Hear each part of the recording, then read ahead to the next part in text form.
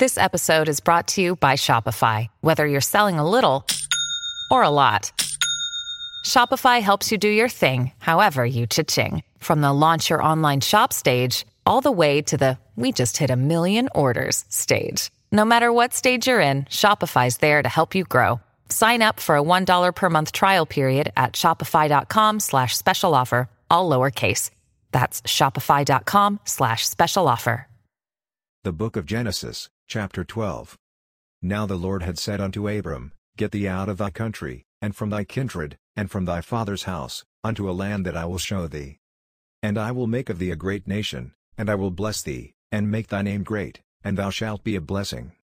And I will bless them that bless thee, and curse him that curseth thee, and in thee shall all families of the earth be blessed. So Abram departed, as the Lord had spoken unto him, and Lot went with him, and Abram was 75 years old when he departed out of Haran. And Abram took Sarai his wife, and Lot his brother's son, and all their substance that they had gathered, and the souls that they had gotten in Haran, and they went forth to go into the land of Canaan, and into the land of Canaan they came.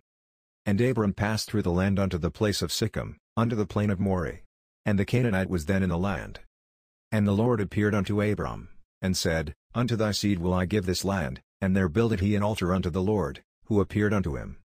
And he removed from thence unto a mountain on the east of Bethel, and pitched his tent, having Bethel on the west, and Hai on the east, and there he builded an altar unto the Lord, and called upon the name of the Lord. And Abram journeyed, going on still toward the south. And there was a famine in the land, and Abram went down into Egypt to sojourn there, for the famine was grievous in the land. And it came to pass, when he was come near to enter into Egypt, that he said unto Sarai his wife, Behold now, I know that thou art a fair woman to look upon. Therefore it shall come to pass, when the Egyptians shall see thee, that they shall say, This is his wife, and they will kill me, but they will save thee alive. Say, I pray thee, thou art my sister, that it may be well with me for thy sake, and my soul shall live because of thee. And it came to pass, that, when Abram was come into Egypt, the Egyptians beheld the woman that she was very fair. The princes also of Pharaoh saw her, and commanded her before Pharaoh, and the woman was taken into Pharaoh's house. And he entreated Abram well for her sake, and he had sheep, and oxen, and he asses, and men servants, and maidservants, and she asses, and camels. And the Lord plagued Pharaoh and his house with great plagues because of Sarai Abram's wife.